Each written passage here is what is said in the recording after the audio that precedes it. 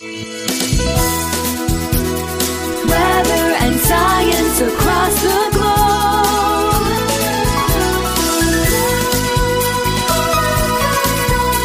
The Weather Jazz Podcast. What's more refreshing than spring rain? What's more entertaining than watching clouds move? Or more fun than a big box of isobars? Look no further.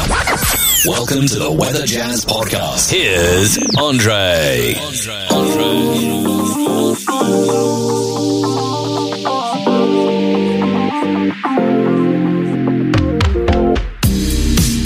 Welcome to Weather Jazz, a world audience podcast about anything and everything, weather, science, earth science, and even off-topic things from time to time.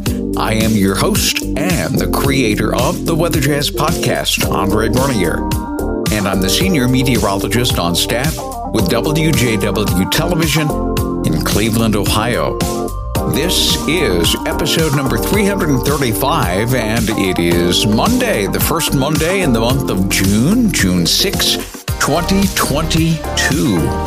And yes, it was a wonderful time off. The last program that we released was exactly 1 week ago. I enjoyed a little time off with my family. We did a wonderful conference at Faith Family Church in North Canton, Ohio, called Draw Near. And we had a very special guest who was actually the sister-in-law of the senior pastor, Mike Caminetti, Patsy Caminetti, and they live down in Australia. They've been down there for quite some time now. A little bit of an Australian accent, not much of one. You could tell they were from the States or stateside, but there was also just a little bit of that Aussie influence in some of their speech. It was actually quite endearing. More importantly, there was a whole lot of wonderful delving into the topic of drawing near to God, according to James chapter 4, verse 8, where it says, "Draw near to God, and he will draw near to you." And basically, how to keep our footprint in the spiritual and bring it down into this natural world. It was a great affair and very well attended. There were a ton of people and a lot of people that we haven't seen in a little while, which was wonderful. And if you're one of them, it was so good to see you down there. So we are now 6 days into the month of June, and we have 5 in total under our belt. And really, that's not a whole lot to gauge on how the month is going, but I thought it would take just a little bit of time to explore that before we get into our main topic, which will be after the break. I'll talk more about that here in just a second. But so far, for the month of June in Ohio, the departure from normal in terms of temperature, 0.9 degrees above normal. And really, that's not a lot. As most of this audience knows, if you are within plus or minus 2 degrees from normal, when you average everything in for the month, you are essentially right on target with a normal month. So, yeah, we're a little on the positive side of zero, but that essentially means that so far for the first 6 days of June, we're right on target with where we should be. Precip-wise, total for the month, just about a half inch of rain. We're a little under normal, but we're so close to normal that even in the precipitation realm, we are right on target. Now, one more interesting note before we take that break is that we have finally hit 90 degrees. Just one, though, and the first one of the year arrived on June the 1st. We had a high of 90 and a low of 69, and that's the only day that was well above normal in terms of temperature. The rest of the month, very close to and even really a little below normal, kind of pulled the averages back down so that the average so far, again, 0.9 degrees above normal, which is essentially right at normal. But we've had our first 90-degree day. How many will we see? Now, we talk a little bit about that coming up with my guest, Scott Sable. Many of you are very familiar with his work so far, even if you're not in the Cleveland market, because Scott is a regular contributor He is our morning meteorologist at WJW Television. And when we come back, we'll talk about summer and the summer forecast and what we are anticipating. And if anything has really changed since we officially put that out on the TV side in Cleveland back about 45 days ago. Stick around. You don't want to miss it.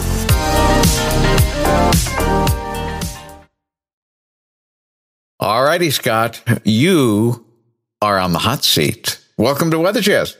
Well, thank you very much, Andre. I think the last time we talked on Weather Jazz, it might have been in the middle of the winter. It might have been right after the big snow on MLK Day, somewhere in there. I forget. But we were talking about when, with how the winter, the switch flipped, no snow, basically November, December, and then the switch flipped, and then we were off to the races, as I recall. Yeah, and we got pretty close to normal, although right at the end, I think the Arctic atmospheric adventure kind of ran out of gas, and it just kind of fell apart, and we had an interesting spring.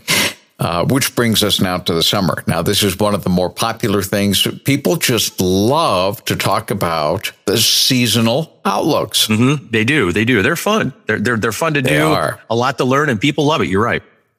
A big headache because a lot can go wrong. Yeah, I mean, it's a big headache because, like we always talk about, you do a seasonal outlook, and most people, They put it on this. They use the same template that people view and have opinions on what the day-to-day forecast is. Right. And then they take that template and they put it right over a seasonal outlook, and they go, okay, well, geez, why didn't you do this? It's apples and oranges. Yeah. Basically. Yeah. Doesn't work like that. But doesn't work like that. Right. I suspect because there are so many people that tune in, download, and listen to these long-range seasonal outlooks that I suspect the vast majority, I'm just going to throw a number, 70, 80% of the people kind of get that. They kind of know what goes into a seasonal outlook. Yeah. Mm-hmm. I think you're right. Yeah. There's always the few that don't, but I think the majority of people do. I like to give people credit for that. I think unfortunately, there's a large portion of the population that still looks at the Farmer's Almanac as being something that's science related. And I got to go, whoa, wait a minute here, everybody. But that's a story for another time. A fun read, but, not much science there regarding, long range outlooks. Wait a minute. It's not science based. What? Look, if that were science based, I'd be making a lot more money doing Farmer's Almanacs, but it's a fun read. I get them every year. Oh yeah. There are a lot of great articles. Fantastic. But I always pull this out. I always tell people in the winter forecast, when you're forecasting January 1st through the 6th, and you call for flurries, chances are you're going to see some flurries between January 1st and January 6th. Right. It's going to happen more often than not. That's kind of the deal. Exactly. You're kind of building yourself in a verification clause. Right. It's kind of like when you talk about the summer outlook and people go, well, no kidding. It's going to be hot and humid. I go, well, true, but to what degree? That's what we're going to talk about here. No pun intended. Right. Mm-hmm. All right, let's dive in because we already put our summer weather outlook out. That was oh my goodness, what is it? About a month and a half ago now. Yeah, it was. How are we doing with that? Now we said it would be maybe a little cooler and a little stormier to start, and as we head into July, the Bermuda high might start pushing the southeast ridge up. And by August, it's like, take the gloves off. It's going to be hot and there's not going to be much rain. So exactly. Yeah. How are we looking? Is that still looking the same according to the parameters that you're looking at? I think so. We started out in spring with a very active spring, a lot of rain in April, very active, not a whole lot of, spring warmth, if you want to call it that. And May, we started seeing the pattern shifting a little. And then, you look at, we always talk about this. Sometimes the season before isn't necessarily the driver of the next season ahead, right? We always talk about that. But when you start looking at spring, April and May, and you start seeing these patterns locked in, and we didn't really get a whole lot of there were some warm days in May, but April into early May, we had a lot of rain. We had some big rains, and the parameters that we're setting up based upon, persistence, April and May, as well as, the La Nina that's still present and a host of others. We kind of talked about a slow start to summer, and what's happened here. And it was a couple of weeks ago, we started noticing, it was maybe a few days before Memorial Day weekend. I started noticing two things. The first thing was that we noticed that these lows coming off of Eastern Asia and the Northern Pacific were coming with greater frequency, which they were doing already in April and May, but then they were getting kind of stuck. They were getting stuck over the Aleutian Islands and eventually into the Gulf of Alaska. And so you ended up getting these lows that were kind of being pulled into one another. And the pattern itself was like, whoa, this is unusual. Usually it's a little more progressive, but those lows were being locked in. And on top of all that, and I'm sure these were kind of fed off of one another, is that the Madden-Julian oscillation, the MJO, is something that we look at, more of a shorter term, 2, 3, 4 week down the road type variable, was getting into favorable phases for cooler weather. And the magnitude of that MJO was getting stronger. And people can Google MJO. I don't want to get into the specifics, but I'm thinking, wait a minute. The MJO, and then you got these lows in the Northern Pacific. They're all kind of feeding in one another. We're like, boy, this could be the beginning of a relatively cool, first couple, 2-3 weeks or so of June, which would kind of verify our summer outlook as being kind of a slow starter. And we hit 90 once. That was last week. Right. Only once. And I think that was June 1st. It was on June 1st. Yeah. I was just doing some preliminary numbers before we did before you called me and said, hey, let's do this podcast. So if you average from what we've already been through, we're recording this on June 6th. If you average the highs and the lows through June 6th, and then with our 8-day forecast all the way out through the 13th, and then look at really, this is going to be kind of a persistently cooler pattern, and use 75 degrees to finish out the first half of June. Even given that 90-degree day on June 1st, this would still end up being the coolest first half of June since 2013. So you're talking about, and if you took that 90-degree day and dropped it to 75, kind of brought that back down to normal, it would be the coolest first half of June since 2009.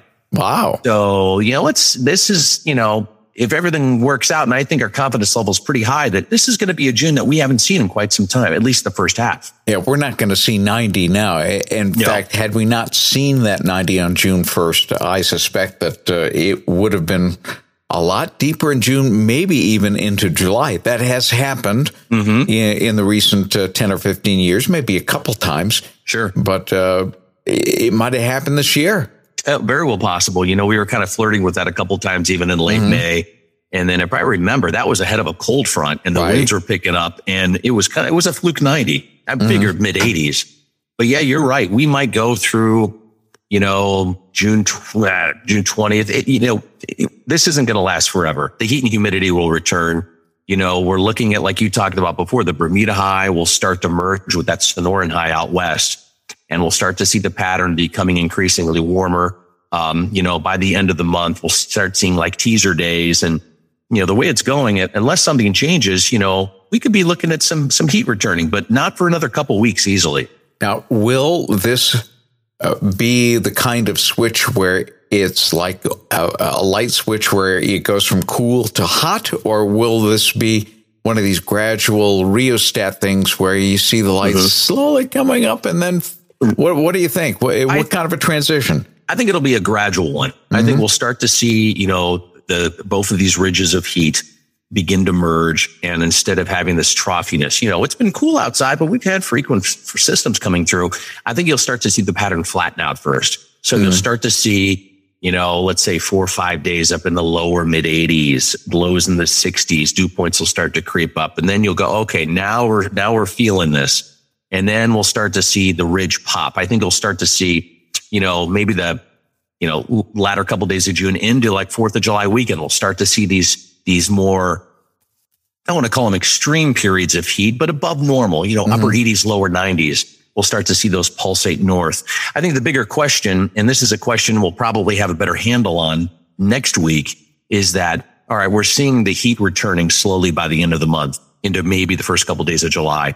But is July going to be kind of a transient month? Are we looking at, this troughiness in the middle of the country getting stronger again?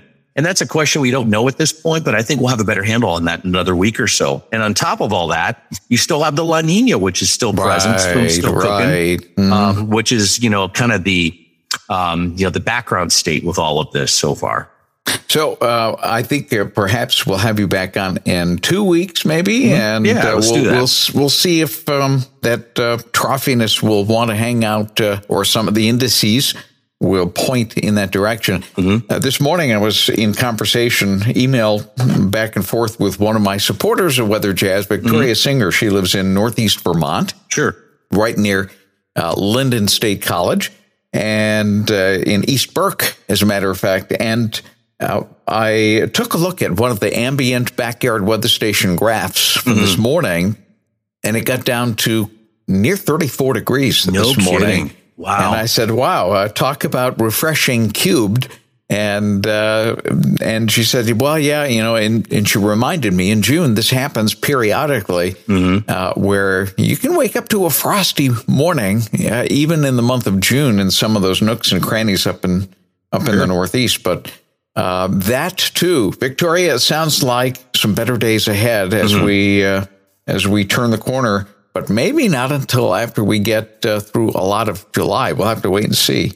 Absolutely. And the other thing to watch too is that drought out west. If you look at the drought index out west, yes. Not only out west, meaning California, but you go from like the middle of Kansas west. You're looking at some extremely dry conditions, which will feed that ridge of heat.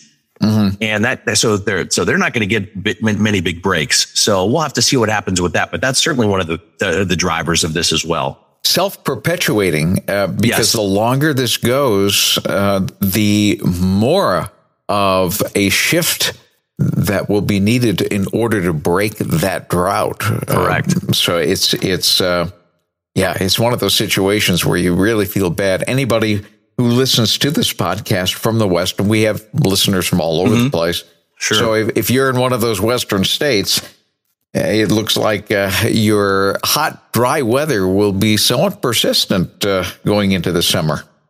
Oh, no question. Yeah, they've been in a drought for a long time, and there's just no end in sight, unfortunately, for them. But we'll see what happens. For us, drought-wise, I know people always talk about, you head into July and August and the grass burns out. That happens every year. We'll see. We'll see what happens here. We're already into more or less the second week of June, and there's no sign of it here. So I think for us, the grass stays green. I think we really don't head into any sort of quote unquote dry conditions anytime soon. That might change later on down the line. It's happened before. It happened in 2012. I remember we had a flash drought that summer, but two totally separate circumstances. So we should be okay at least through the, past the 4th for sure. Scott, will you come back 1 week from today and talk about a study that you published on your blog this morning on humidity? It's fascinating. I would like to spend at least a little time doing that. So instead of tacking it on here and making it a 1 hour podcast, which would probably happen with two weather nerds talking to each other. Yeah, I'd love to come back and talk about that. Found some interesting stuff here about humidity and humidity here in Northern Ohio. All right. And until then, we'll see you on Monday with that wonderful humidity study. You'll definitely want to come back for that 1 week from today. Looking forward to it.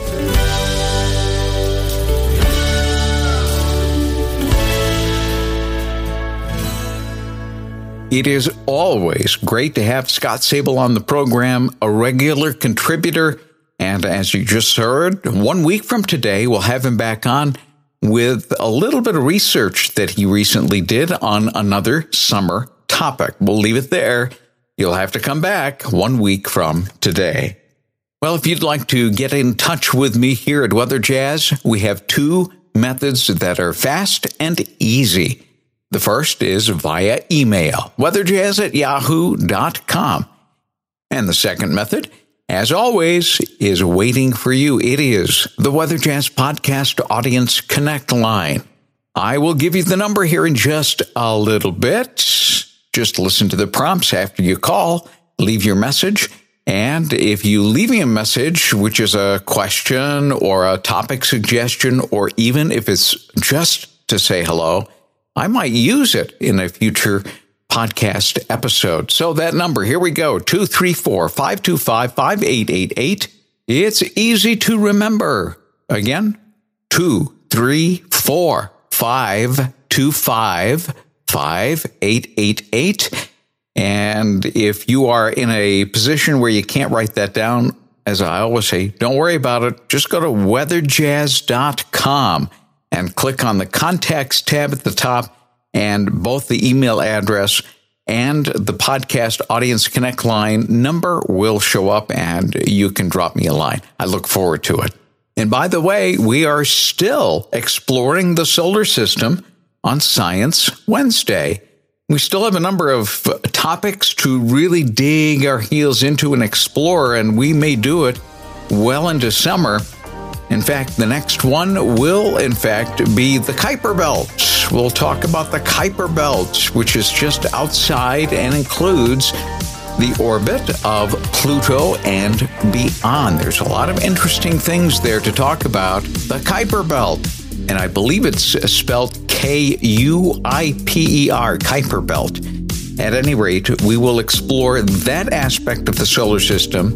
We still have yet to explore our very own sun, the Earth, and our moon. So we've got a lot to cover between now and the end of summer. But this particular Wednesday, we're going way out to the Kuiper Belt, just beyond the orbit of Pluto. So we'll see you on Wednesday right here on Weather Jazz. Looking forward to it. Weather and science.